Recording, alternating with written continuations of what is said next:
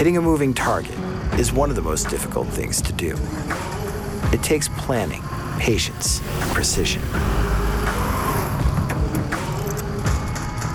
Every year, thieves across the world target armored trucks for their million-dollar contents. Armed, dangerous hijackers out here committing armed robberies.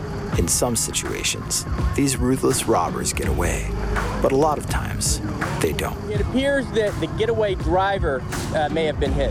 Former disgruntled armored car driver served 22 years for a 1997 armored car heist of almost $19 million.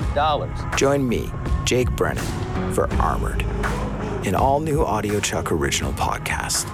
Over the next 10 episodes, I'll detail the untold stories of some of the most notorious armored truck heists in history.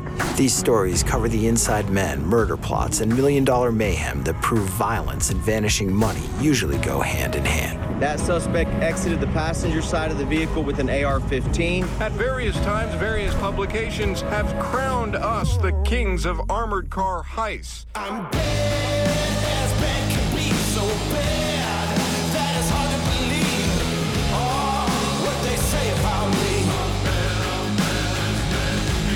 Armored drops on September 15th, so make sure you follow the show on Apple Podcasts, Spotify, or wherever you listen to podcasts. They say about me.